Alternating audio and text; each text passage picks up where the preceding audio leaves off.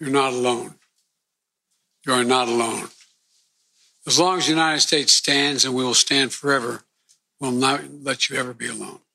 You can't look at what has happened here to your mothers, your fathers, your grandparents, sons, daughters, children, even babies, and not scream out for justice. Justice must be done. But I caution this: while you feel that rage, don't be consumed by it. After 9/11, we were enraged in the United States. While we sought justice and got justice, we also made mistakes. You're listening to One Decision, the podcast that looks at the choices made that shape our world. I'm your host, Julia McFarlane. You just heard President Biden addressing the people of Israel after his whirlwind visit this week, following the October 7th attack. Just hours after reports emerged that a hospital in Gaza was bombed. It was initially blamed on an Israeli airstrike. 24 hours later, both Israel and the US say that data and evidence indicates an errant Palestinian missile was to blame. The confusion and controversy caused a global backlash and speculation that it may have derailed Biden's trip. It did not. Flying into an active war zone, Biden staked, as the whole world was watching, American influence with Israel as the region once again reaches a dangerous precipice.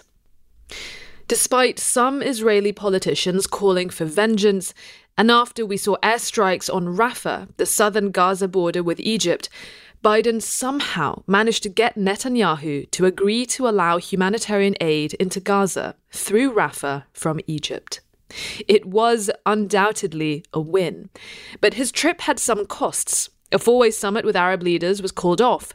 The King of Jordan and the Palestinian Authority president cancelled their meetings. Biden returned to the US shortly after his announcement of a $100 million aid package for affected Palestinians in Gaza and the West Bank. My co-host Sir Richard Dearlove, the former chief of Britain's MI6, gave his verdict on Biden's gamble in the Middle East this week. Well, I think primarily the visit is almost symbolic. I mean, it's very, very unusual, as you've already said, for a US president to fly into a war zone. So the presence of the president, rather than the presence of Biden, and I would make a distinction between the two, is hugely influential. I mean, influential in Israel.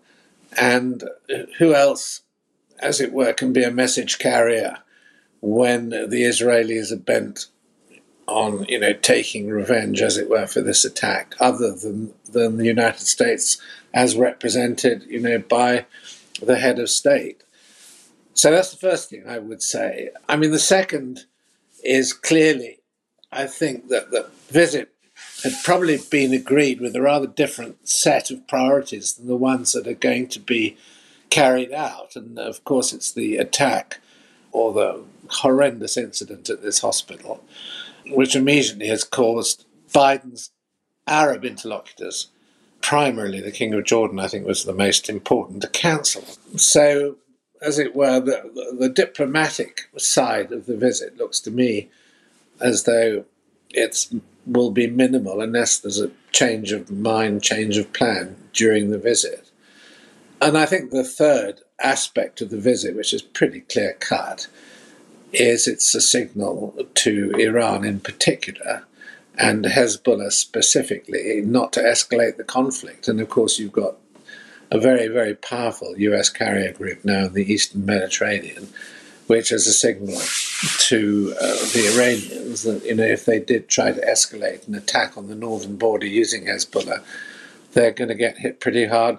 And the implication seems to be Israel might, even in those circumstances, have American military support. Yeah, I mean, the UK has also sent some surveillance ships to the Middle East to show support for Israel. Rishi Sunak also last night taking part in a vigil to remember the victims of the explosion in the hospital in Gaza City. I mean, there is still a lot we don't know about that incident. We don't know how many people died. When the news reports first emerged that there had been something dreadful happening at this Baptist hospital that's funded by the Anglican Church. Despite that, it seems that the wider Arab world does not buy Israel's version of events. We have seen protests across the Arab and the Muslim world. We are seeing anger boiling over, not just in the Arab street, but also President Biden was supposed to be going to Jordan to visit your friend King Abdullah, the King of Jordan, who was going to be hosting a sort of a four-way summit with Egypt's President al-Sisi, the Palestinian Authority leader Mahmoud Abbas, Palestinian leader, and himself, King Abdullah. And on Tuesday, he called off that summit. The act of calling off this summit, cancelling talks, Mahmoud Abbas was also supposed to have a bilat with President Biden. He's also called that off, damaging President Biden's authority and credibility and the impression that he has much influence. Does it not, Richard? Well, one has to take account of is the potency of, I think one ought to almost call it the Muslim street rather than the Arab street. I mean, the Arab street and the Muslim street together, because it goes far wider than the Arab world. I mean, if you go back to the origins of the conflict, I mean, the Israelis have almost lost the media battle before the current sort of military conflict even started. And I don't really see that they have a way out of that at the moment. It's so challenging and it's so difficult for them because the ability for the Muslim world to think rationally about this, because they will just go back and say, well, the Israelis have only themselves to blame because of the way that they've treated the Palestinians in Gaza.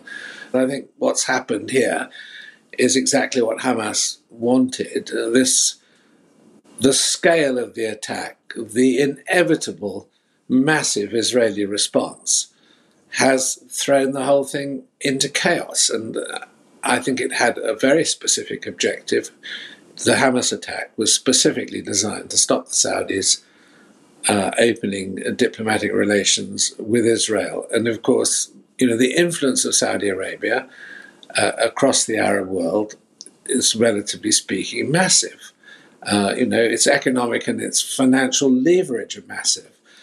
And, this would have been a huge step forward. But in fact, it's been brought to a grinding halt. I want to read to you the Iranian president, Raisi. He was speaking earlier this week at a packed square in Tehran in front of a very large pro-Palestinian crowd that were protesting. He says, with the attack on the hospital in Gaza, the end of the Zionist regime will begin. Normalization process has faded. A severe revenge by Muslim nations awaits Israel. But it's interesting that he actually mentions, normalization with Israel has been set back. It is interesting when there has been international speculation that, the Hamas attack was timed perhaps to put a spanner in the works with Israel and Saudi normalization. But he's also issuing a threat. He is warning that retribution for how Israel is waging its operation in Gaza and its operation to try and neutralize Hamas, he is threatening that there will be something awaiting Israel. Do you think that's bluster? Do you think there is now a renewed issue for Israel? We've seen some cross-border activity with Lebanon and, of course, Hezbollah. If Iran were to attack Israel, it is most likely they would do so through Hezbollah, through their puppets in Lebanon, and perhaps the northern front is a new front that could open up where Israel is increasingly vulnerable, given that they have redeployed so many of their own forces to the south where Gaza is. Well, I think it's largely the rhetoric that one would expect in a crisis. I'm a bit reluctant to call it bluster, because there is a genuine threat there. But what would be a significant shift or change is if those moderate Arab states, I'm thinking primarily of Egypt and Jordan, went back towards being much more aggressive to Israel themselves. Frankly, I don't see that happening. And I don't see, the Egyptians, who are playing their cards with massive care, clearly. And I mean, bear in mind, you've got two countries there, Jordan and Egypt, who are also economically hugely dependent on their relationship with the United States. They receive a lot of cash. So the US has a vast amount of leverage with both countries. So I think the key here in terms of escalation is what Hezbollah does. And if there were a general Hezbollah attack, then I think, you are looking mainly at a scenario which could rapidly deteriorate across a broader front than just the northern front of Israel. I mean, what I mean is that there would be huge pressure across the Arab world for a step change and a fundamental deterioration. I mean, I think the main message that the Americans are trying to communicate is to the Iranians saying, don't do it. And, why else would you send two massive naval task forces into the Mediterranean? And I mean, that isn't to say that there won't be incidents. There have already been Hezbollah incidents on the northern border, but they haven't yet escalated into something more serious. And of course, the Israelis have done the sensible thing. And a lot of the local population that live along that border on the Israeli side have already been withdrawn and have moved out of the area in case it does deteriorate. I mean, my guess is that there will be an effort on the American part to, as it were, control the extent of the Israeli response to Hamas militarily, so that there isn't, as it were, carnage. I mean, I heard a very interesting interview today, I think it was probably on CNN, with a very interesting professor from the Hebrew University. And I mean, he was saying there was a suggestion amongst Israelis themselves that they should allow women and children in Gaza into camps on the Israeli side of the border. And it may well be that there could be some initiative like that, which the Americans could sponsor. You can see what I'm driving at, which would, to an extent, be a de-escalation. I mean, what is certainly going to happen, and this is why I think we're all in a state of tension, is Israel is going to go in and try and decapitate Hamas. It's going to try and destroy the leadership of Hamas so that this sort of thing will not happen again. I mean, I'm not going to guarantee that that's the result. But I think one of the best comments I've heard generally made by experts who are commenting about it, and I think the Americans will be saying this to Israel, you have to align your military and your political objectives. There's no point in having a military objective without understanding where it's going to get you politically and what's going to happen afterwards.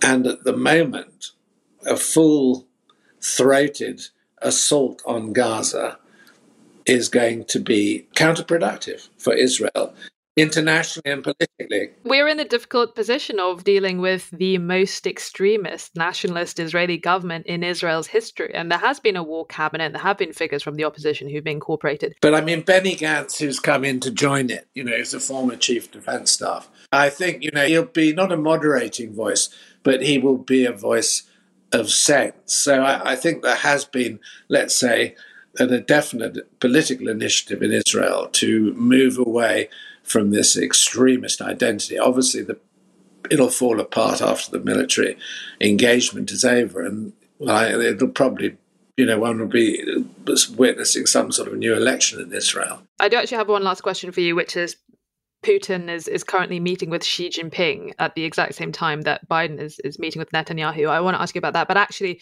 what did you make about the disclosure of that Israeli SIGINT, that the leaked Hamas phone call where two Hamas militants appeared to be talking to each other about the hospital strike that shocked the world, where they admit with each other that they discuss amongst each other that it wasn't the Israelis, that it was from their side. And one of them said, yes, the missile was launched from a cemetery, but beside the hospital, and it misfired. The Israelis, obviously, they are desperately trying to convince everyone to put out what they have from their assessments. They were not responsible for this particular atrocious incident in Gaza. And of course, the Israelis are doing everything they can. They are disclosing things like this extraordinary phone call. I mean, what did you make of that? Are they burning any sources? It clearly means a lot to them that they're trying to show their hand with that intelligence disclosure. Well, Hamas will not be surprised that some of their communications are subject to intercept. I mean, it would depend how they communicated and what equipment they were using and whether it was ciphered or not. And I don't know, you can't go into detail.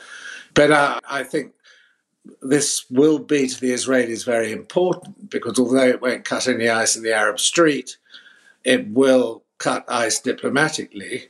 And it may be that, in their conversations with Sisi in Egypt, with Abdullah in Jordan, with Salman in Saudi Arabia, there will be a tacit admission on the part of those leaders who will say, yeah, well, we understand what happened and we understand how Hamas and Islamic Jihad, who, let's face it, are huge opponents of those regimes, operate. And they operate in a way which puts the civilian population massively at risk. I mean, their operations are planned to use civilians as a shield. And, this is what puts Israel in such a difficult and dangerous place. But the one last thing, I think, to say, and you mentioned Putin and Xi. I mean, there is a straight line through these events for me, which leads, from Hamas to Iran to Putin and, to an extent to China as well. And I think it's pretty shocking to see the way that Xi Jinping has treated Putin as his most honoured guest during this Belt and Road conference that's going on in Beijing. This 10-year anniversary of the Belt and Road initiative that's happening in Beijing at the moment. Yeah. So, we need to think hard in the West about what we're up against geopolitically, taking a larger view of these events.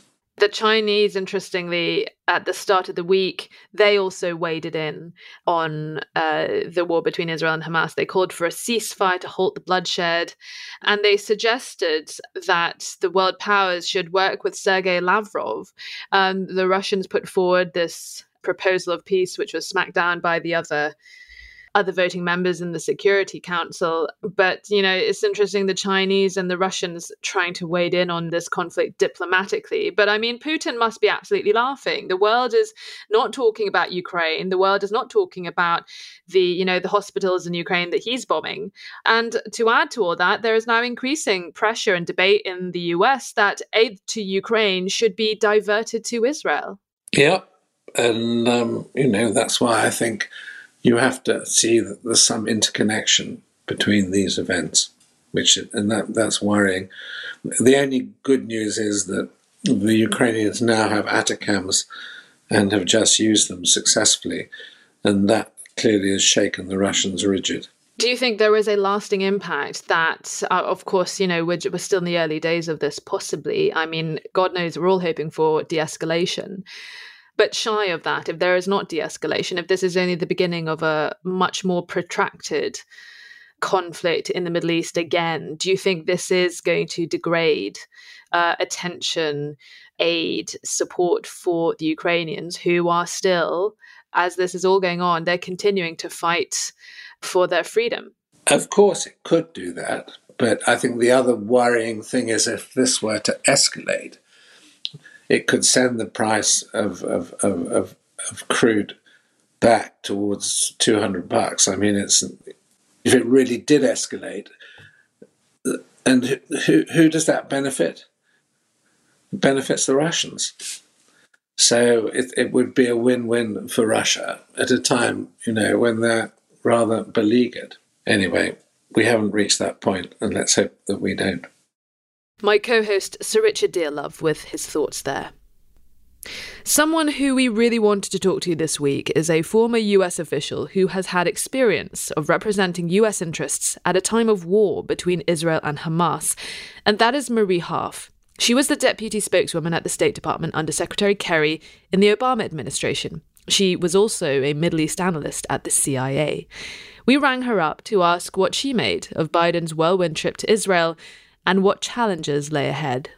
Well, I think you're right that this was a win, that one of the things the administration has been most focused on is getting humanitarian assistance into Gaza. They themselves announced just yesterday a huge sum of money that the United States will be providing for humanitarian assistance for the Palestinians. But, the Biden team, Joe Biden is very clearly of a certain generation and kind of pro-Israel Democrat.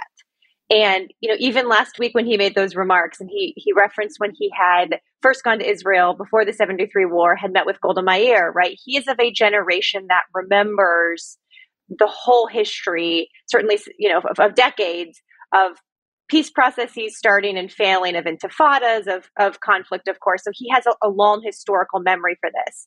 And you can tell that against that backdrop, this feels different to him. You could see that in his comments last week. I think you could see that in his comments in Israel yesterday, that Hamas's attack felt different, and that's why he has responded the way he has.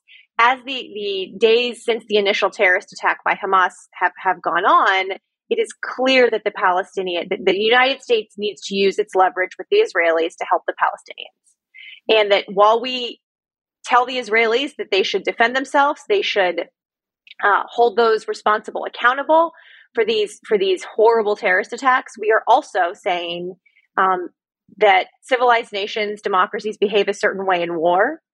Now, obviously, not being a party to the conflict on the ground in a direct way gives us, the United States, sort of limited leverage, but we have a lot. And I think that President Biden wanted to go to Israel. He got a win from it. And he showed to Israelis, to Americans, including American voters, we can't forget we are in an election season, that he is standing squarely by Israel. And I think that was their goal. I mean, he was in Israel only a few hours. He didn't stay overnight. He did manage to meet a lot of the victims of the October 7th attack. He met with a lot of the relatives of people who have been taken into Gaza as hostages held by Hamas. He gave what I think was a very moving speech, a very moving on-camera statement. And I think it was a very clear message that I think must have kind of betrayed actually that there were tough conversations being had with Israel behind closed doors. I mean, he referenced 9/11 and he said, after 9/11, we were enraged in the United States. While we sought justice and got justice, we also made mistakes. I mean, he was essentially saying, we made mistakes when this happened to us. We don't want you to make those same sort of mistakes. I mean, I think in the immediate aftermath of this attack, a lot of American politicians, officials, and President Biden himself, the first thing they do is they rush to say, of course, Israel has a right to defend itself. But in the days that have passed since, we have seen extremely heavy bombardment on the Gaza Strip. And clearly, I think Biden is increasingly concerned with a mounting civilian death toll and trying to protect Israel from also increasing international hostility and losing the goodwill that Israel had, with the solidarity from people around the world, given the horrendous things that happened to them on October the 7th. He knows that Israel may be walking into a trap here. How can, at a moment like this, when the Israeli people, and of course the Jewish diaspora around the world who are very connected with the people of Israel at a time when they have been so brutally attacked and have faced the most horrific event since the Holocaust, how easy is it for America to say you have a right to defend yourself, but you must do it proportionally? Well, there's a lot to unpack there. I think first, you're right that there are people arguing that Hamas's goal was in fact to get Israel to overreach. And some of those same people argued that al-Qaeda's goal in 2001 was to get the United States to overreach, which I think many, if not most, foreign policy analysts of post 9/11 American foreign policy would agree happened, particularly in Iraq. So there are people who say, look, let's learn the lessons of 9/11. Let's learn those lessons and not play into Hamas's hands. I think it is also very difficult to say that right now. And, I remember 9/11. There were not a lot of people urging caution, right? People are angry, and people believed that from a strategic perspective, if you didn't hit back, if you didn't try and prevent the next attacks would keep coming. So, President Biden does believe this in his bones. I mean, you can tell this. So does Tony Blinken, by the way, the Secretary of State. You saw the coverage of his visit to Israel, talking to these survivors. They feel this very deeply, but they are, as you said, behind the scenes, having tough conversations about how to have tough conversations with the Israelis in the context of a universe that feels very different today than it did 10 days ago and 2 weeks ago. And the other thing that Hamas has done, you mentioned the Jewish diaspora, they have brought together a lot of the Jewish diaspora and Israeli society in large part behind Israel doing something at a time when they were quite divided. I mean, Prime Minister Netanyahu's political situation in Israel before the attacks, Israeli society was deeply divided in a way they haven't been in decades. The Jewish diaspora, deeply divided about Israeli behavior. And all of that, a lot of that changed overnight. The sense of unity that we saw. Now, the further we get away from those terrorist attacks and the more Israel responds, that gets harder, right? Those coalitions fracture. We've seen this time and time and time again.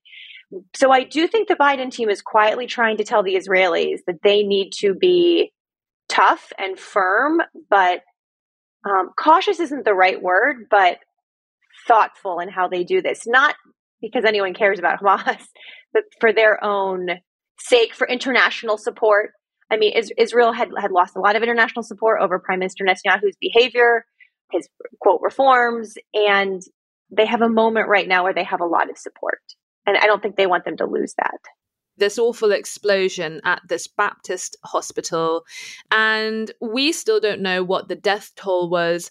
These reports that came out yesterday, just before President Biden, when he was still on the ground in the US, these reports emerged, Hamas claiming that an Israeli airstrike had blown up this hospital and 500 people had been killed. And that allegation sent shockwaves around the world. And I think the mainstream media has had an absolute hammering about this because at a time when there are a small number of journalists who are actually inside Gaza, the vast majority of the media reporting on this are locked outside. And so there is an extent of having to rely a bit on Hamas-controlled streams of information. It has emerged when the sun came up the following day that things were perhaps not as Hamas had claimed, that it appeared to be a smaller explosion caused by rockets misfiring. There wasn't a very obvious sort of telltale crater, which you usually see with Israeli airstrikes. And then the Israelis did something really interesting. They declassified SIGINT, which appeared to show two Hamas militants talking to each other, saying that the hospital was hit not by an Israeli airstrike, but Palestinian Islamic Jihad. It is something that could have really thrown a spanner into the works ahead of Biden's trip. But the interesting thing is that large parts of the world have not bought Israel's narrative on this. They have not accepted Israel's version of events. How damaging do you think that is? Or do you think perhaps a lot of these diplomats and these world leaders are perhaps more reading into the protests on their own streets, the crowds of people who are currently outside at US embassies all over the world with their slogans and their protests, protesting against the Israeli bombardment of Gaza? Well, and hordes of protesters on college campuses here in the United States, right? There's hordes of protesters in the United States Capitol that we saw yesterday. So I think one of the big challenges with this conflict, misinformation is always a challenge in wartime. The fog of war is real. That is without a doubt. This war, for a couple of reasons, is even harder when it comes to misinformation and who people believe, right? I mean, if you think about when I was in government in the Obama administration, the first term, the second term, Twitter wasn't really a thing. It kind of was in the second term, right? But the social media universe did not look like it does now. And so I think there are a number of reasons. Like, people tend to believe what they believe, even when confronted with data that shows them demonstrably that they are incorrect. And in this conflict, I think that is true times 1,000. And, I think the U.S. is trying to put out more information about who they believe was responsible for this attack. But at the end of the day, I don't want to say it doesn't matter, because it does matter who did it. In terms of the narrative, right? I study narrative. I focus on public narrative a lot when it comes to conflict. People will have made up their minds, and will have made up their minds fitting into pre-existing notions they have about each side of this conflict. And I think it's on the onus of the international community, the UN, the United States, the EU, other countries to be clear about what we know and what we don't. And That may not matter to the 21-year-old college student protesting on campus, but I think we have to be very clear, declassify as much as possible. The U.S. started doing this a lot in the Russia lead up to Russia's invasion of Ukraine, putting out a lot of intel publicly. This is something we haven't done a lot. Certainly when I was at the CIA, we did not do that. And I think that's important here. But I think it has its limits because the flood of propaganda and misinformation and disinformation, given that there are very few journalists actually in Gaza, is crushing. And I think it's going to continue to be really crushing. And can I ask you to respond to the fact that President Biden was supposed to be flying on from Israel to Jordan to meet with King Abdullah, and he was also meant to be meeting Mahmoud Abbas, who's the leader of the Palestinian Authority, as well as Egypt's President al-Sisi. That summit has been cancelled. Mahmoud Abbas has cancelled his bilat with Biden. The UAE, which is, tries to be seen as being quite neutral and talking to everyone in this kind of thing, they condemned the Israeli airstrike on the hospital, and they haven't changed that narrative. They released statements on Twitter, which they have not corrected to reflect Israel's intelligence and the data that, really does seem to indicate that it actually wasn't an IAF airstrike that caused that. I mean, was Biden snubbed when those leaders pulled out? I don't think that Biden was snubbed. I think first, it's important to have, quote, independent intelligence. A lot of people will never rely on the Israelis. So that's why I think the United States should be as open as we can about what we know, as should other countries. I think every one of these leaders has their own sort of small p politics, their own diplomatic efforts, their own place in this conflict that they need to take care of. And I'm not saying this is all posturing, but posturing and symbols like canceling summits are a part of this. And, the Arab states, particularly the ones that were part of the Abraham Accords, are in a tough position right now. All of these Arab leaders have their constituencies at home. They may not be democracies, but they have publics that deeply care about this issue. Many of them have signed peace accords with Israel in the past few years that may or may not be popular among their own people. And I think there's a lot of posturing going on here. And the Abraham Accords, on balance, I think were a good thing. Many people felt like they left out the Palestinians and were moving forward without the Palestinians.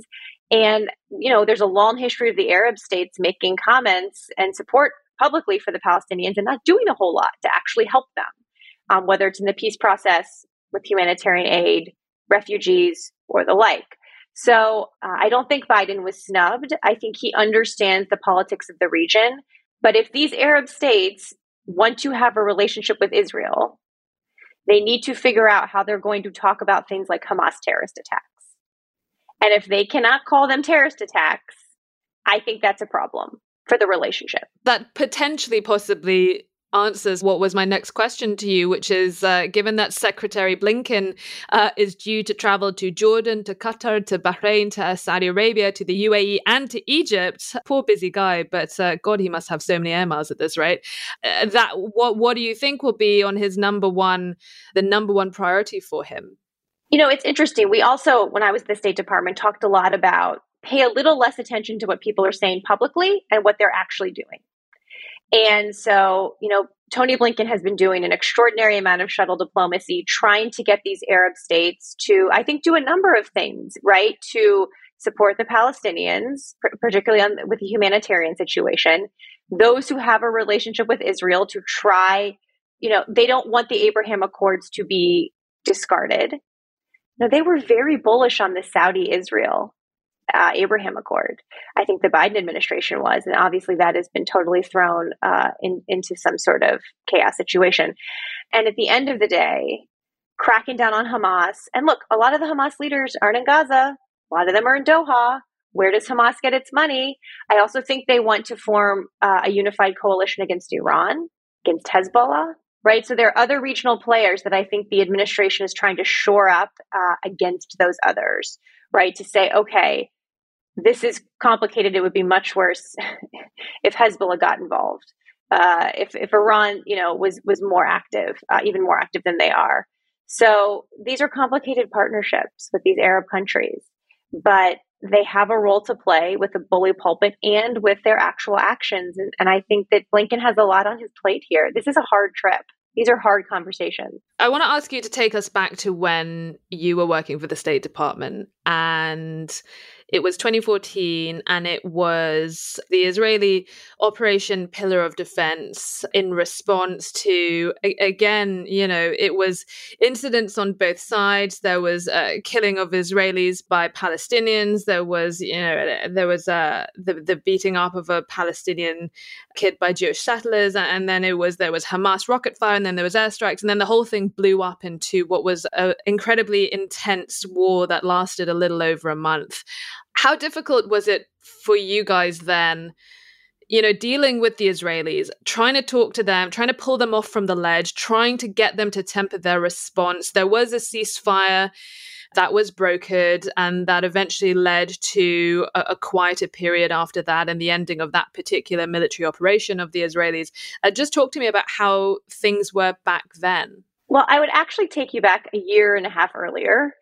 My first trip I took with Secretary Kerry was in June of 2013, and it was when he was trying to restart the peace process between the Israelis and the Palestinians. If you remember, with Tzipi Livni and Saeb Erekat, and we actually did get a direct negotiation restarted again in 2013. And it felt like the last time that was even possible. And it all broke down. I mean, a lot of folks know the history. It broke down spectacularly. I think the secretary deeply felt like we had a responsibility to try, that there was a moment when we could try, certainly. But when it broke down, the 2014 Gaza conflict that you talked about was certainly a part of that, but there were so many things that made it very difficult for the State Department. Number one, setting aside how Israel should respond to attacks from Gaza. Every single day that we were in that administration, more settlements got built. The idea of two states and any sort of Palestinian state got dimmer and dimmer every single day. And Secretary Kerry, who's an incredibly, strong supporter of Israel, would have these conversations with Prime Minister Netanyahu. You are making two states impossible by the facts on the ground. And we ended the administration abstaining from a UN Security Council resolution very publicly to make a point that we are very, very close to there being absolutely no two-state solution. And what we saw in 2014 was an outgrowth of that, right? I mean, the Palestinians, I think, see what's happening on the ground. It doesn't excuse terrorist attacks, doesn't excuse rocket firing into Israel. None of that excuses it, of course. I mean, that would be the last thing I would say. But in the Obama years, we felt like, on the one hand, Prime Minister Netanyahu and the Israelis were saying, we're still committed to a two-state solution.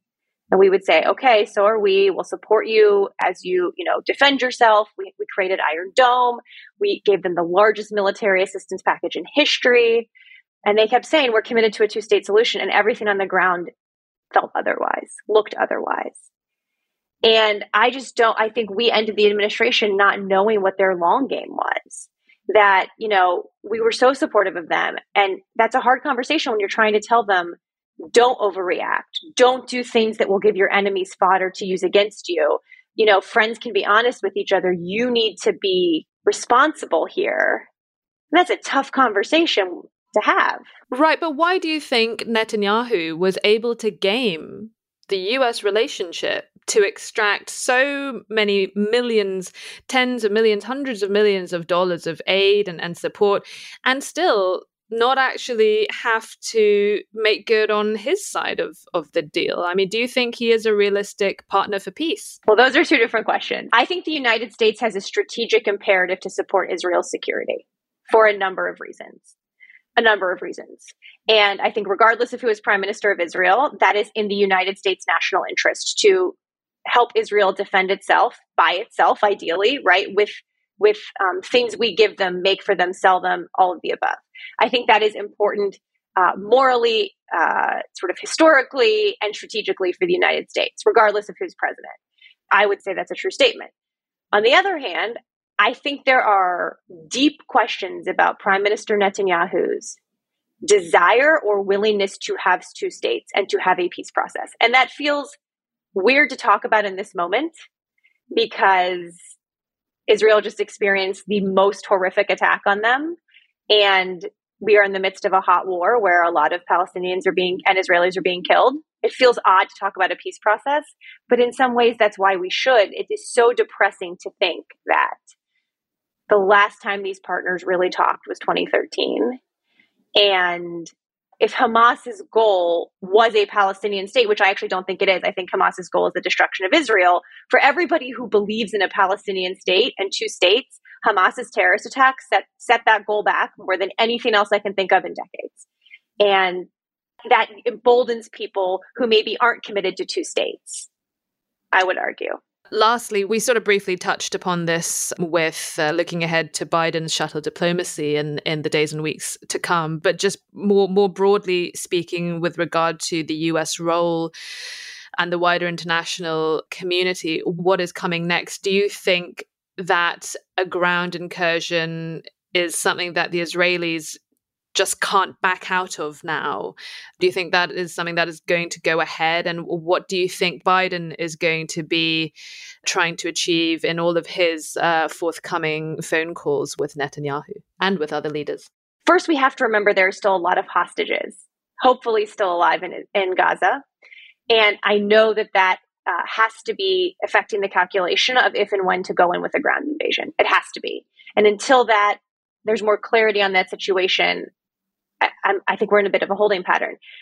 It's probably too late not to do some kind of ground incursion if you're the Israelis, if you're judging, how can you pull back at this point? You've heard Biden, though, and other members of his team talk about, don't overreach. I mean, you quoted one of the quotes earlier. Fighting in Gaza is going to be awful if there's a ground incursion. It will be horrific for everyone. It is a complicated combat environment. It is going to be a very complicated place to actually do a ground incursion. Israel knows this, right? They've done some of this in the past. And so I hope that they are, trying to figure out how to get the hostages freed, determining how a ground invasion could fit into their strategic goal of crushing Hamas, and keeping in mind the risks of combat in a place like Gaza. I think it probably will happen. I think there will be some kind of incursion, limited or otherwise. But it is much easier to start wars or to start ground invasions than it is to end them. And we saw that. The United States has seen that many times. That's it for this week's episode of One Decision. We drop new episodes every Thursday. Like and subscribe so you never miss an episode. Drop us a line. Tell us your thoughts. What decisions have impacted you and where you live? You can write to us. Our email is onedecision@onedecisionpodcast.com. From me and the team, thank you for listening and see you next time.